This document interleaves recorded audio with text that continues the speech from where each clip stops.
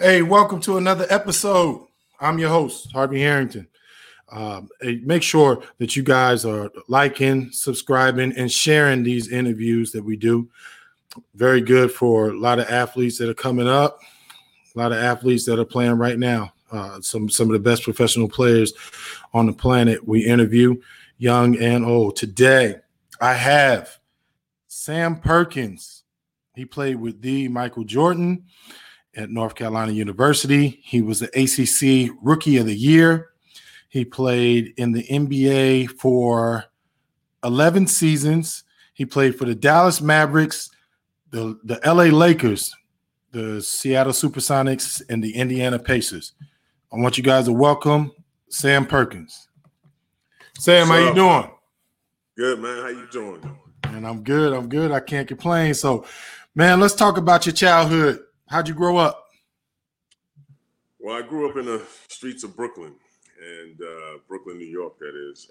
And I thought my little growing up was fabulous, Right.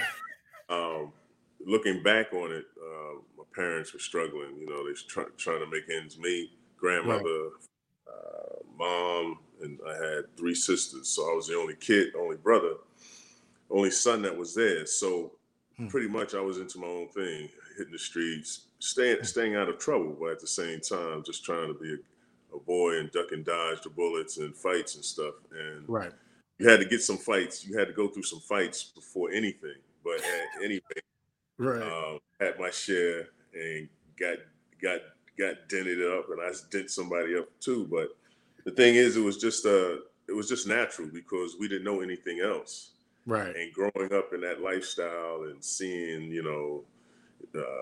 militant brothers and hardcore people in the streets, you just got used to it. And it was a surrounding that you grew up with. And so I made it through playing basketball, playing all kinds of sports, organized, in the parks. And I lived in the parks every day, just going to the basketball court, looking at some legends, Connie Hawkins, Michael Ray Richardson, and then getting involved myself, trying to play ball too. So there was different parts of Brooklyn that were crazy: Brownsville, Brevoort, Fort Greene. I lived in Bed-Stuy, but at the same time, those are different areas that they knew you were from somewhere else because they knew you weren't from those areas. So they would kind of check you before you literally check you before you came into their neighborhood. So that was the kind of lifestyle, but you grew up knowing that, and that, it helps you now to appreciate where you are and where you came from and kind of look back and say, that was part of me and it's always going to be part of me. Right. So how'd you get to the game, man? So long story short, I played in high school. This school called Tilden High School. Okay. And I wasn't really. It was in another part of Brooklyn called Flatbush. Okay. And so it was like 30 minutes away, and I had to take the bus. But I wasn't the greatest student, and I wasn't getting there on time. And this brother who saw me walking to the school, he saw how tall I was, and he was a coach, and he was a mentor and everything. And he asked somebody who I was, because on the way to work, he would be on the way, as I was going to school, he was on his way to work. Right. So I came, tried out for his teams, and he became, literally to this day, my stepfather and guardian. And he's been through thick and thin from everything I've done. Right. He's been right there, supportive, and ever since then, he's been with me, and we got a relationship going to the point where him and I are just like this. And so, with that said, that's how I got back on track, because like I said, I wasn't the greatest student, and every time I went to school, I didn't go to class, and so I had a poor attendance rate and things of that nature. So I wasn't the best student athlete as possible going to school. So I eventually moved up to Albany, outside of New York, Brooklyn, and went up there and lived with him for 2 years to finish school. And while I was there, that's when the school started coming. And he was telling me all the rules and regulations I had to do. I had to maintain a bee, keep my nose clean, and things of that nature. So, and get nobody pregnant at the time. So, with that said, with that said, I maintained all those things, and that's when the schools started coming through: Carolina, Syracuse, Notre Dame, UCLA, and that's how. And things went on to after that. Why North Carolina, man? I'm a North Carolina fan, but why North Carolina? Okay, so I'm gonna run it back for you and try to tell you as quick as possible. But there were schools at the time. I didn't know anything about Carolina, and I was in this. I was in the Pan American Games and went out there and played in the representing the East, and there was different provinces: East, North, West, and South. Right. And the East came in like second, maybe. But I was eligible to go on further to make the team to go over to overseas. Mm-hmm. And they took about 12 guys. And some guys actually were not wanting to go. They didn't want to play anymore. So they were selected. And then I was the next tier of people that they asked. Mm-hmm. And when I was there in practice, back then, NCAA colleges and coaches could not talk to any of the guys because I was still in high school. This was my senior year. Right. Coach Smith, at the time, I didn't know who he was. He walked, literally, he came in from one door, that's the furthest door away from me, and walked through, because I guess he was on the NCAA committee at the time, him and a lot of other coaches, George Thompson and all these other guys. And he walked through the practice while we were stretching, and he nodded his head and to let me know who he was. I still didn't know who he was, but they was like, "That's Dean Smith," and that's the first time I ever saw him. So, with that said, it came time for me my senior year to go to different schools. You take like 5 or 6 visits. Right. And one of the visits was North Carolina. I had the best visit out of all of them because Syracuse is right up the street, 2 hours. Right. UCLA. I went to UCLA, and that was the furthest school. Then I went to Notre Dame to see the Golden Dome, met Lou Holtz, and at the time it was Digger Phelps.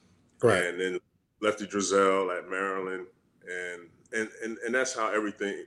And Larry Brown was at UCLA.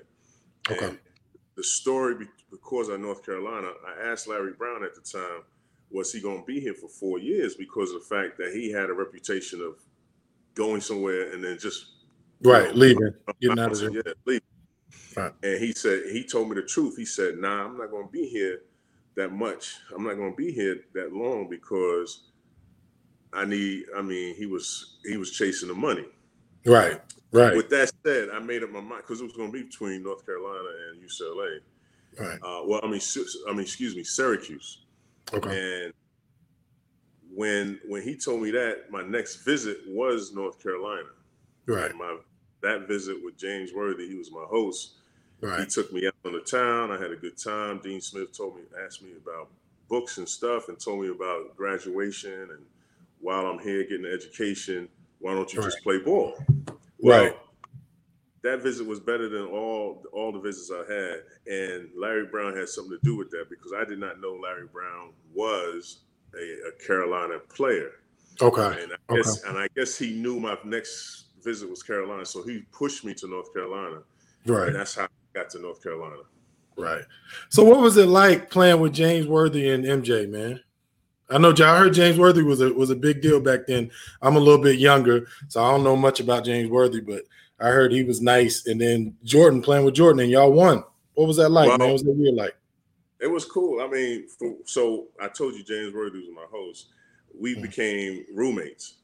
Okay. And he was my roommate in college, and we all lived in one dorm. And so he was my roommate, and we got to know each other. And he took me under his wing, and then after a while, we were just it was just natural. And then when Jordan came in the next year, Jordan was a suite mate of mine, and he was a little country boy at the time. He's nothing like you saw in Last Dance. Right. Nothing like that. You know, he had the 2 gold chains.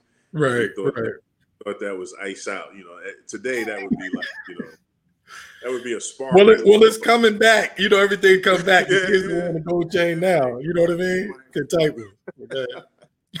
But he was a little country guy, and so I was a sophomore, and he was going to be a freshman. So we kind of like hung out for a minute. But he had another guy he hung out with his guy, Buzz Peterson.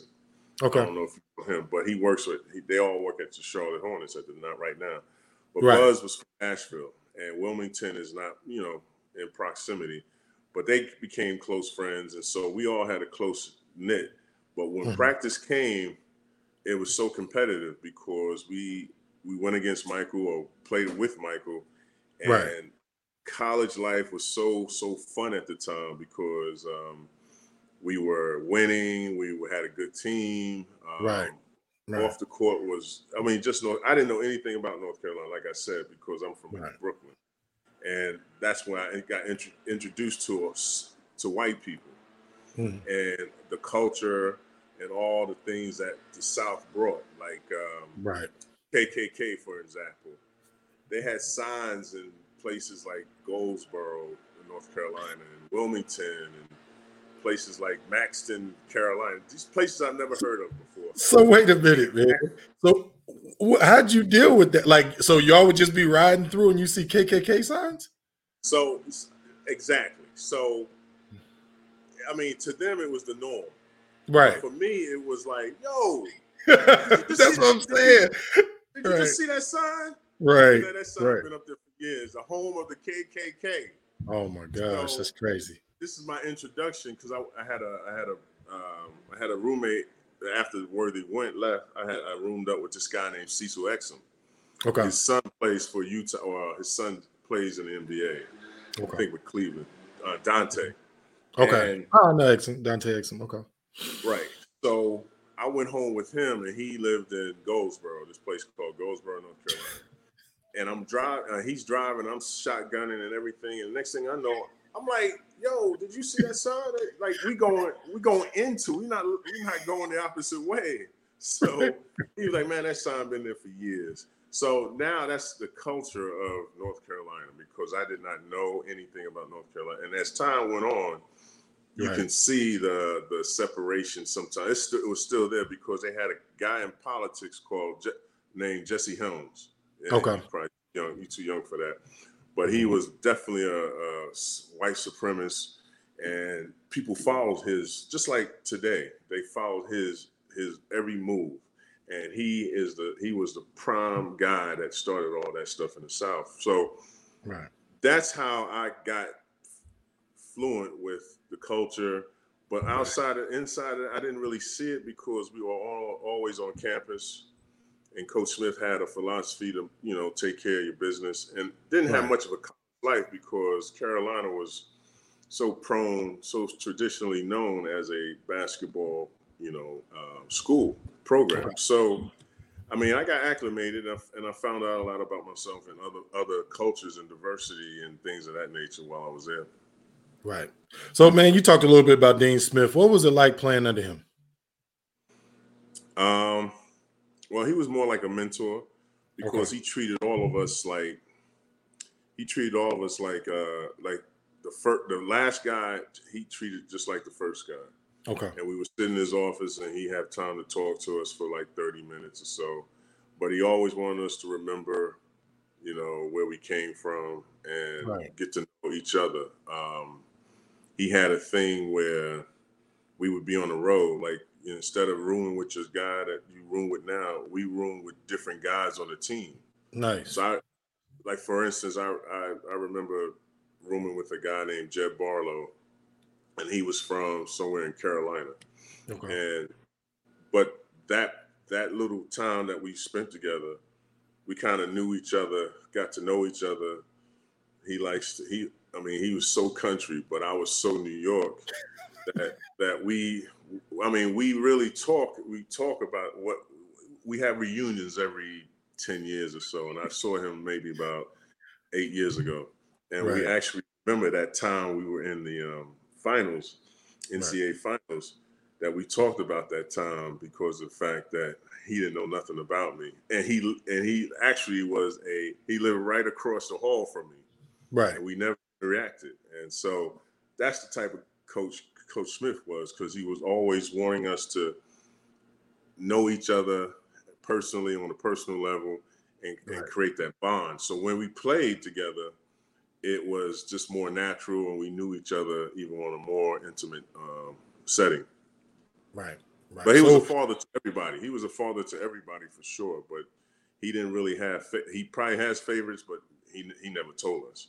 Yeah, I always heard good things about Dean Smith. That's why I was wondering. I'm like, what was your take on it? But so you get drafted to the Mavericks. Tell me what that was like. Did you know you was going to get drafted? Was a lot of people on your radar? Was you pretty high up? What was that like when you worked out for those teams that got drafted? Okay, so teams came and visited you at the time, so they wanted to know who you were. I'm not sure if they do that now, but I guess more scouting more so than actually come visit you. So I had teams that came out to visit me, and one of the teams was Dallas Mavericks, as you mentioned, and they came out and sat down and had lunch with me because they were thinking about it was going to be me, or they thought I was going to fall into that fourth slot. Right. And it was me or this brother named Melvin Turpin who went to Kentucky. Okay. And he passed away.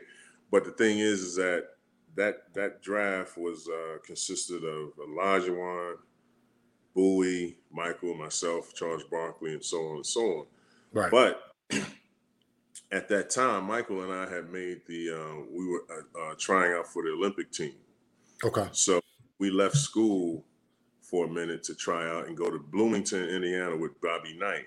And they had like 75 guys there, people that we heard of, but we never played against. And Chuck Person was there, Steve Alford, Barkley, as I mentioned, Antoine Carr, some of these guys you may be familiar with. But we were there at the time. And when we made the final cut, we actually made the team. And all 12 of us, those who were seniors, he didn't let us go to the draft because he didn't care about no draft. He cared about practice. Right. We didn't. So the draft went on, and we were in practice. So after practice, we had to find You found out that you got drafted? Yeah, we didn't know. So we had to go to a radio station. Right. We had to go to a radio station and find out where we went. Right. And so when we got in the radio station, there's guys like Alvin Robinson, Michael, myself, some other guys. And we found out that he went to Chicago or I went to Dallas because I don't know if you remember, but there's no footage on us going across the stage. Right. There's no, except for maybe Olajuwon and Bowie or somebody like that. Right. But there's no footage of any of us.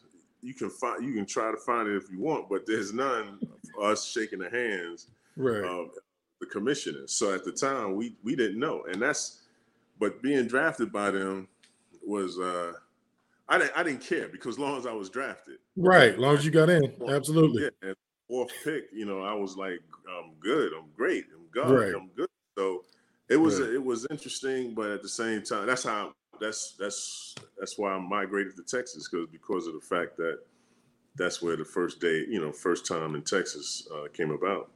Right. So after you get drafted, man, you do 4 years with Dallas. Then you go to the Showtime Lakers, man, and this is when Michael start tearing it up, man. What was that like? I know you guys played them in the finals, right? Yes. So I came to Dallas, and I was a free agent. Okay. And Dallas didn't want to sign me back, and free agency contracts started coming in. Everything started changing. Okay. Contracts. So I would have been probably the highest paid player at the time on the team, and that didn't fit right with all the other players in the front office. So they didn't want to mess anything up. So they let me go. So I went to LA, and that's where everything started. And I was watching The Last Dance. I didn't realize when me and Michael met, when the Lakers met them, Chicago. I didn't know it was his first time. I didn't know it was my first time. It just didn't. I wasn't even thinking about that. Right. But the point is that Michael went through changes, and you got to thank Detroit for his progress. Big time. Because they beat him up, and he was determined. And I never saw. I mean, I've played with Magic and Reggie and a few other guys, but I've never seen a guy with a demeanor that was after, like, he wanted to kill people. Right. Right then and there. He studied the guy, and if the guy got the best of him, he'd come back and make sure he got the best of him. He had the last word in a sense. So playing against him, I mean, we saw each other, but we during the game, it's not like, we saying high five or how's the family, right? Nothing like that. Right. It's almost like, we going head to head, whatever. I didn't care what he was doing, and he didn't care what I was doing, because I represented the Lakers. And everybody didn't like the Lakers at the time, but those two teams were two powerhouses from the East and West. When we met, I thought that was my first chance. I thought that was my first real chance to winning a title. But because he went through all those wars with Detroit and the Eastern Conference, this just made him a better player, and it showed. Right. So, man, watching The Last Dance, which I take it for sure you watched it. What are your takeaways from that, man? Was there anything in there that was just kind of surprising to you? What was your takeaway from it? Well, I don't know if anything was surprising, but like I said, like I just mentioned, his demeanor, his determination of just trying to get everybody better. I've seen guys that do that. Like when I went from Dallas to LA, Magic was the same way. Okay. You had to be ready for because Magic played at a different level. Right. And Larry Bird and all these guys played at a different level. You had to be in sync or in tune with them, because if you weren't, you're gonna be sitting down. Just like as you saw Michael hit people and smack people around, or like Scott Burrell. I feel sorry for him right now. He was on Scotty's head. but it was never like that. But it was constructive. If I was messing up, or if Reggie said hit that shot or something like that, he passed it. He expected me to do it. So that's the kind of thing that I was kind of even more surprised at how he got, because he wasn't like this at North Carolina. Right. He spoke softly there because we were following a philosophy. But when he got to Chicago, it's almost like you can do anything. Like if you scored 100, 1,000 on the SAT test, nobody can tell you anything. Right. And that's how it was with Michael. He can do anything because he was on a whole different platform. So it was. I mean, the Last Dance did not surprise me. There were some stories in there that you knew about, about Scotty and Krause, but you didn't know about the little things like Steve Kerr. You hear about him, but you didn't believe him. Right. And the gambling and competitive, that's just, everybody does that. So they play poker from time they go up to the air to the time they land in another city. So, but the takeaway from that was, for me, was for my daughters to finally see who he was, because a lot of young kids think he's just a crying meme, like he's just a face with tears. But the younger ones found out who he was, and there's always that battle about who's better, LeBron or Michael.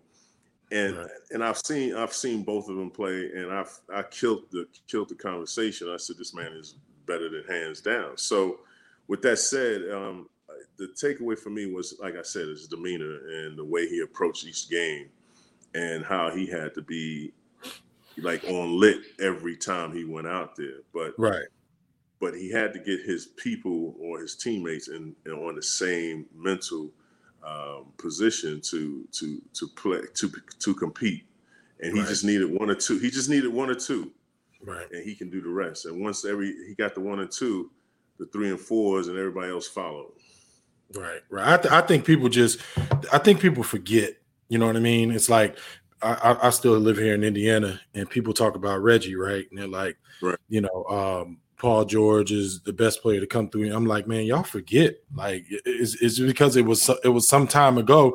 Like Reggie was unbelievable. Same thing with Mike. Mike was unbelievable, man. I mean, they found a way to get it done. Right. I didn't play with Michael in the NBA, but playing with Reggie was probably, if you put a documentary for Reggie, it'll be the same thing, or right. in his own story. But Reggie was one of those guys that when I came to Indiana, you had to do the same thing, right? Because he competed. As soon as that ball went off, jumped off, a high level. He was on a whole different level. And the thing about it, he was almost like he took little pieces from Kobe, people from Bird. I mean, he watched them. Right. And the thing is, he was there early. Right. And a lot of guys and players today, they don't, some emulate that, but they don't really have the definition of being committed, So with that said, he was committed. And I don't understand why this man wasn't the face of the NBA, but yet and still, he was the guy that, you had to prepare to be with him in his battles. We go to Philly, we go to Milwaukee, we go to Chicago, especially in New York. He gets so hyped. I guess he marked, like Larry Bird said something to me one time, and I was in his office, and he said that all those other games were warm-ups to him. And so when he played us, it was like a warm-up game, like a practice. Right. The only game he cared about was the Lakers, because he knew that was the test. So with Reggie, I think New York was his testament, because he just wanted to compete so bad on that level to beat them, because he knew he was going to war. He treated every game, and I don't know if this is true or not, but the thing is that from the way I see it from the outside, Reggie was the ultimate consummate player that just determined to win, like Kobe.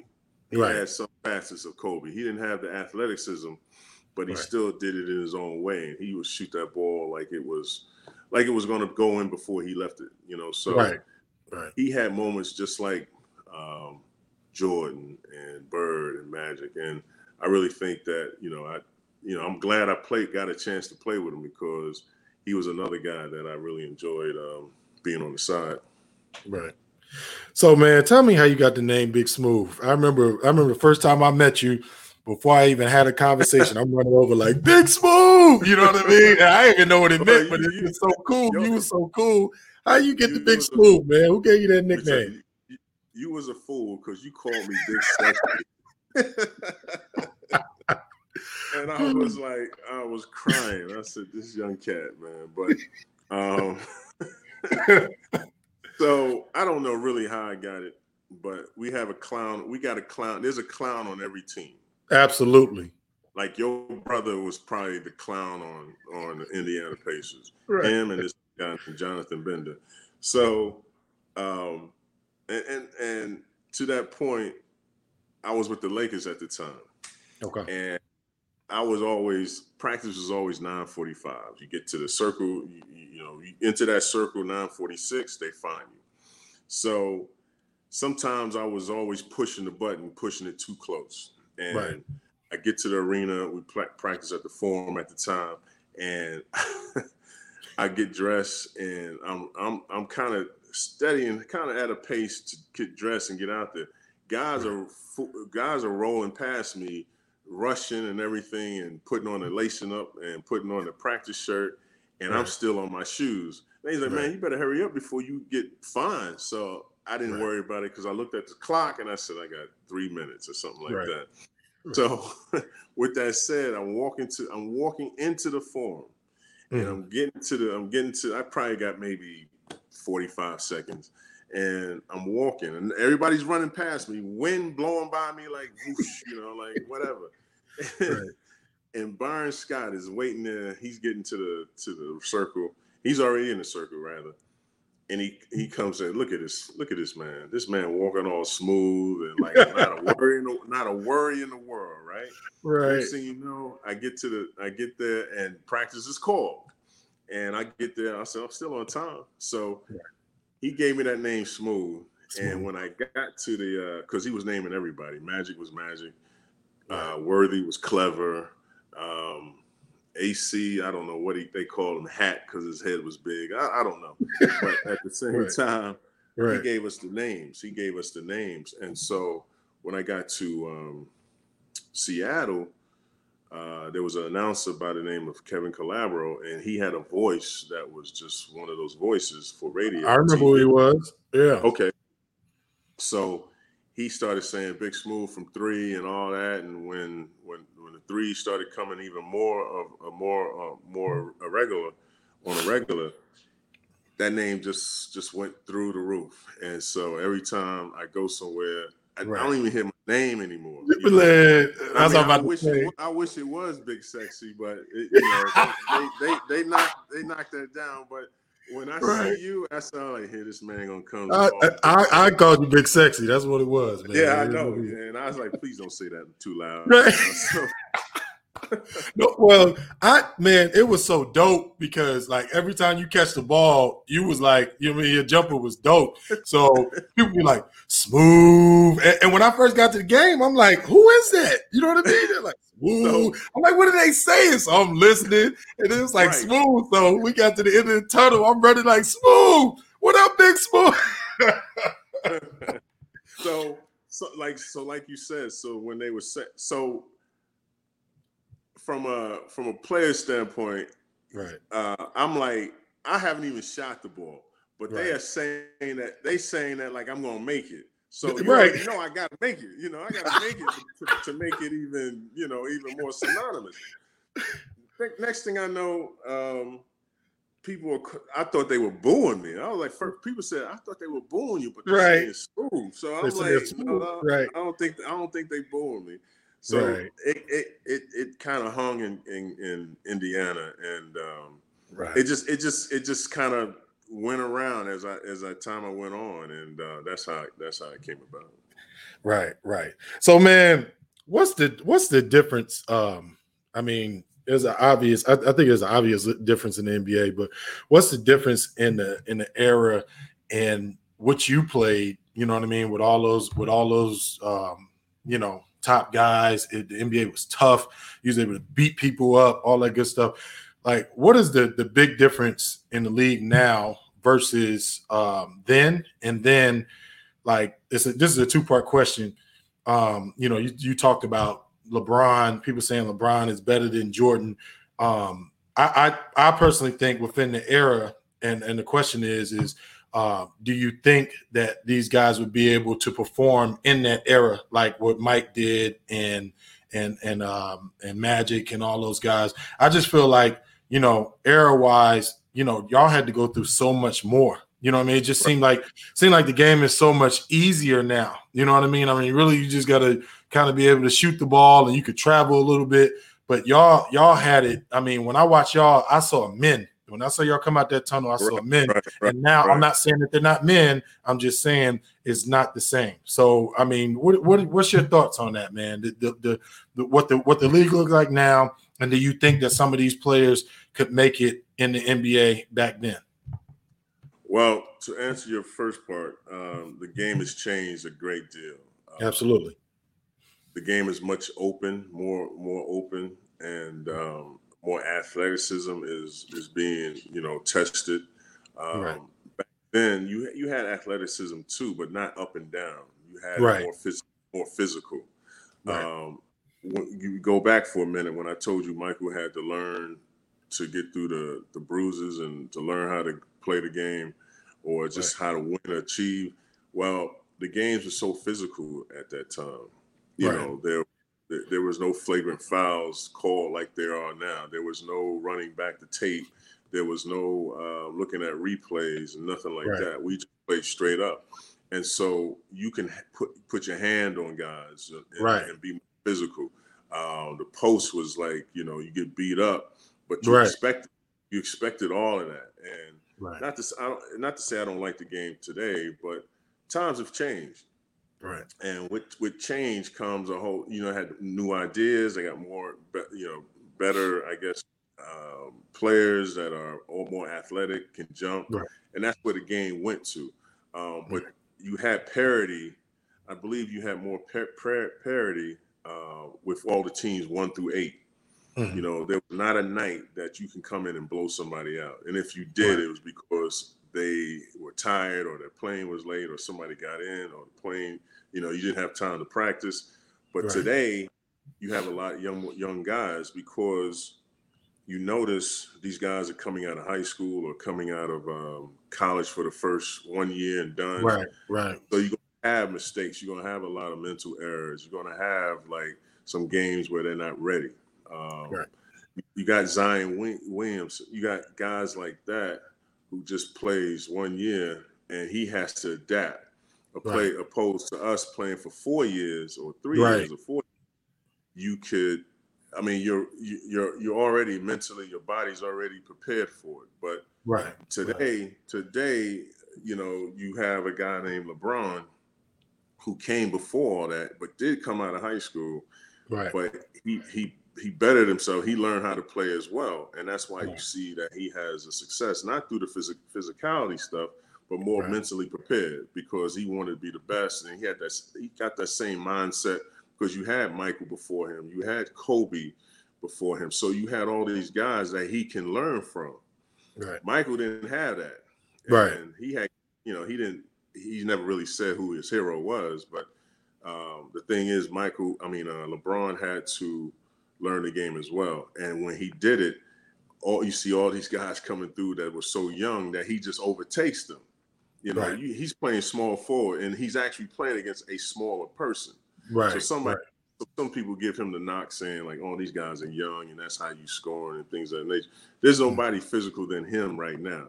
Right. And to your other point, he could have played back then, but he would have had to learn how to play. Just like Mike and all of us, I had to learn how to, after 30 games, you hit a wall because you didn't play no more than 35 games in college. So imagine these guys hit a wall and day in back to back, or sometimes we had to play 3 games in a row when we sat out lockout.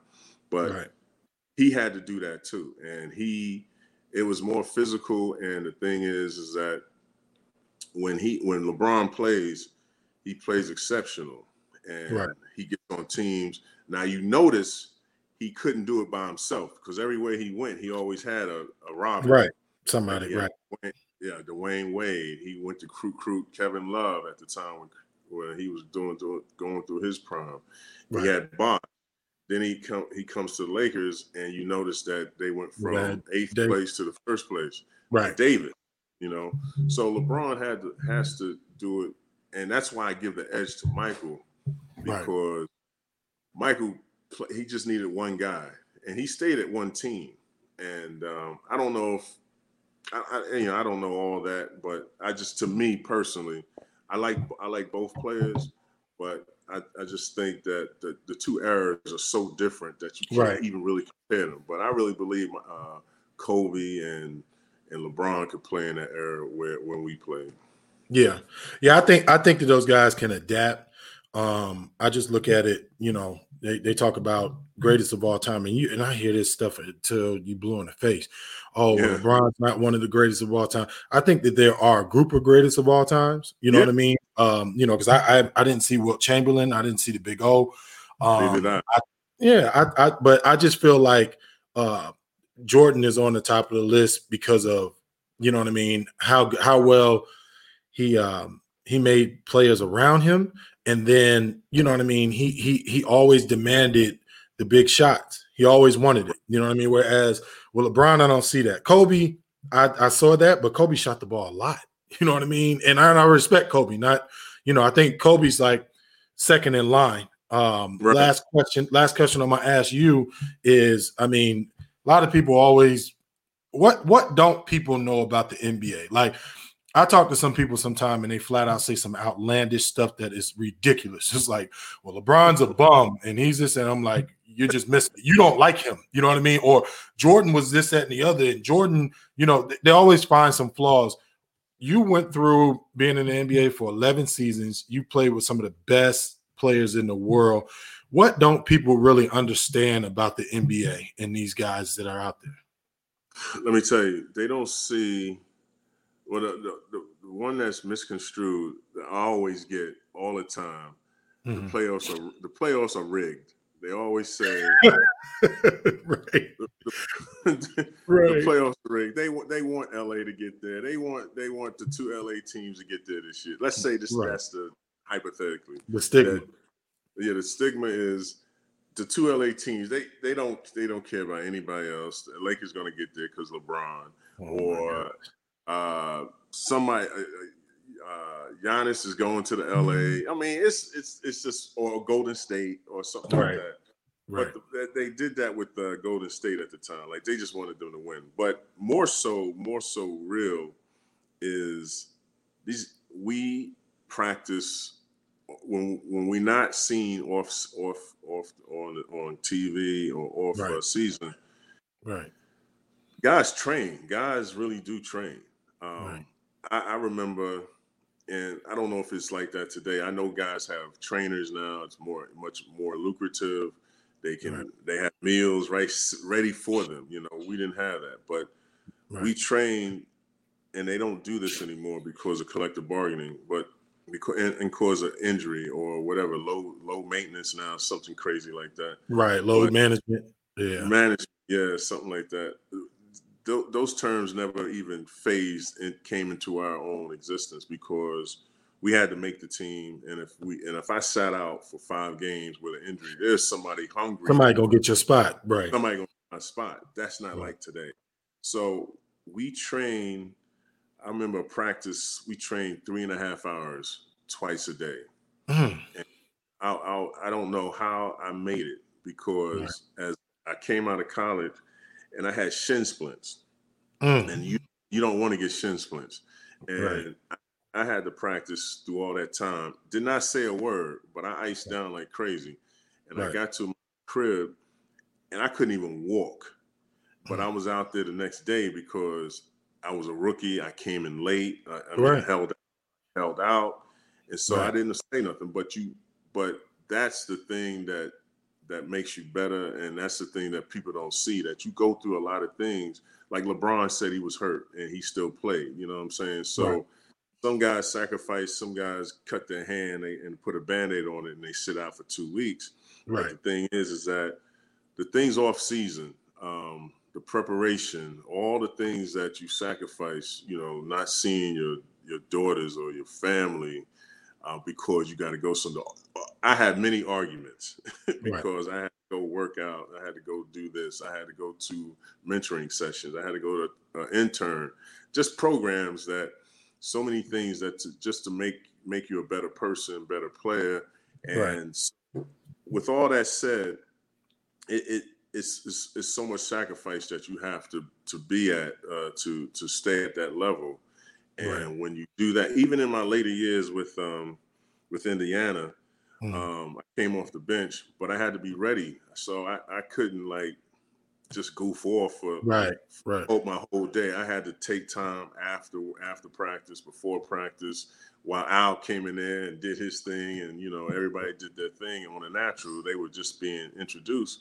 I had to sustain some type of consistency, and that's what all I wanted to do everywhere I went. So I think it's more of a sacrifice thing where people don't see, and they think it's lucrative because we're making a lot of money. These kids are making a lot of money, but at the same time, they doing it so easy now because of the fact they have things in front of them that I didn't have. So you got a weight trainer, you got a dietitian, and then you got somebody to massage you all in one place, and it's a little different. So what people don't see is the sacrifice and all the things that come with it.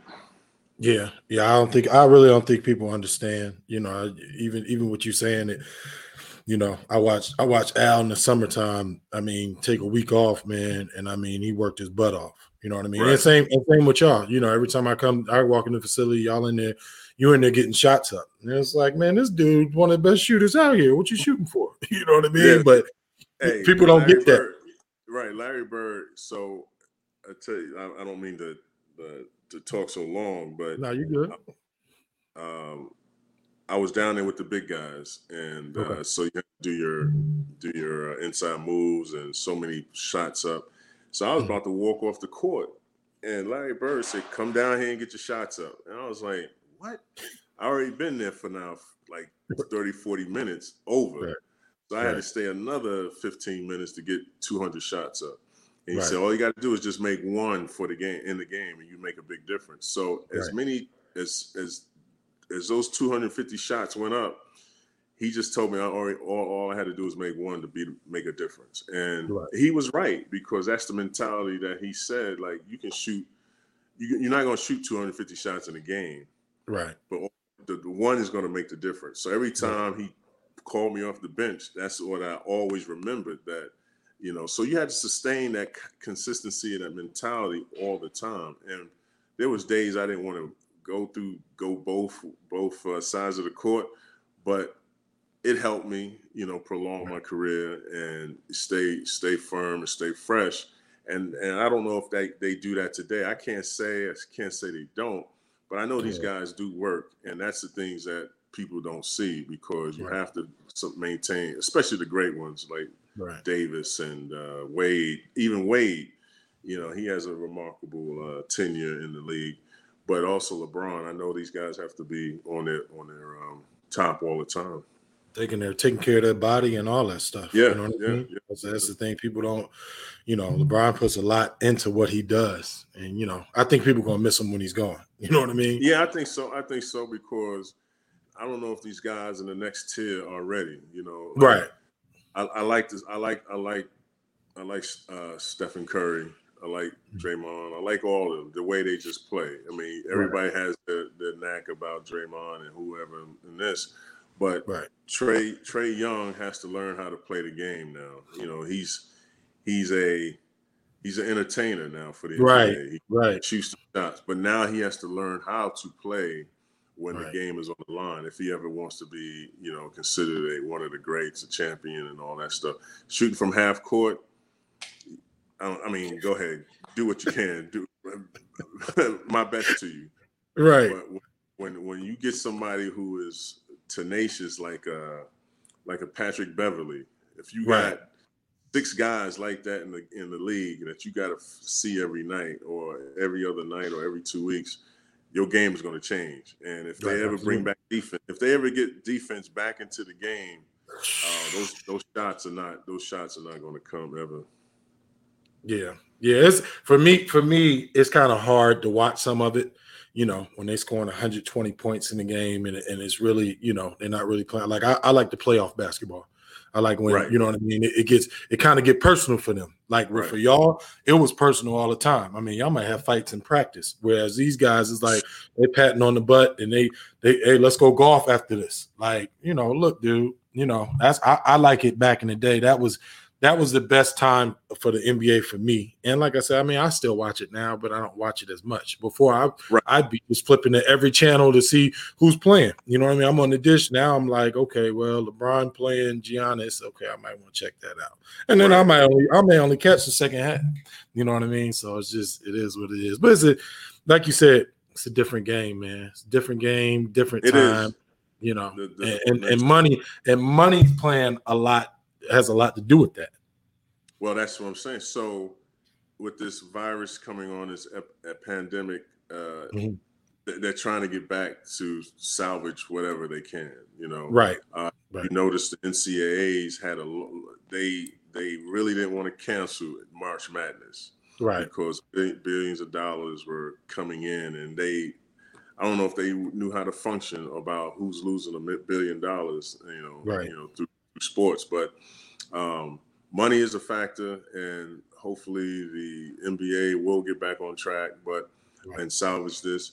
But you know, the game, like I said, and you said, the game has changed to the point where it's not so much about who wins, you know, stuff like that. It's more about the business side of it. It's become so much more of a business that they have to sustain that. The things that happen in China, that was a business thing where the NBA and now China is not talking as much. But the thing is, that was more business. I was right there in it, and you can see the background of everybody trying to figure out what to do next.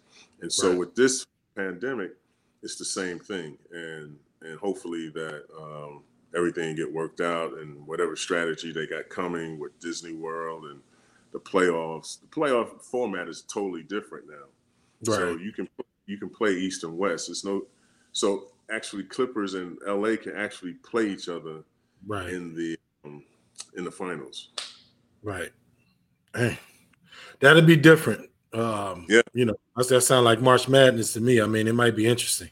You know what I mean? Yeah, that's what it looked like. I saw the brackets, and that looks just like they place people in the East, West, North, and South. Something like that. So, and you got 16 playing, and that's different. So we'll see what happens. But Shaq said there's going to be an asterisk on it, no matter who wins. Well, yeah.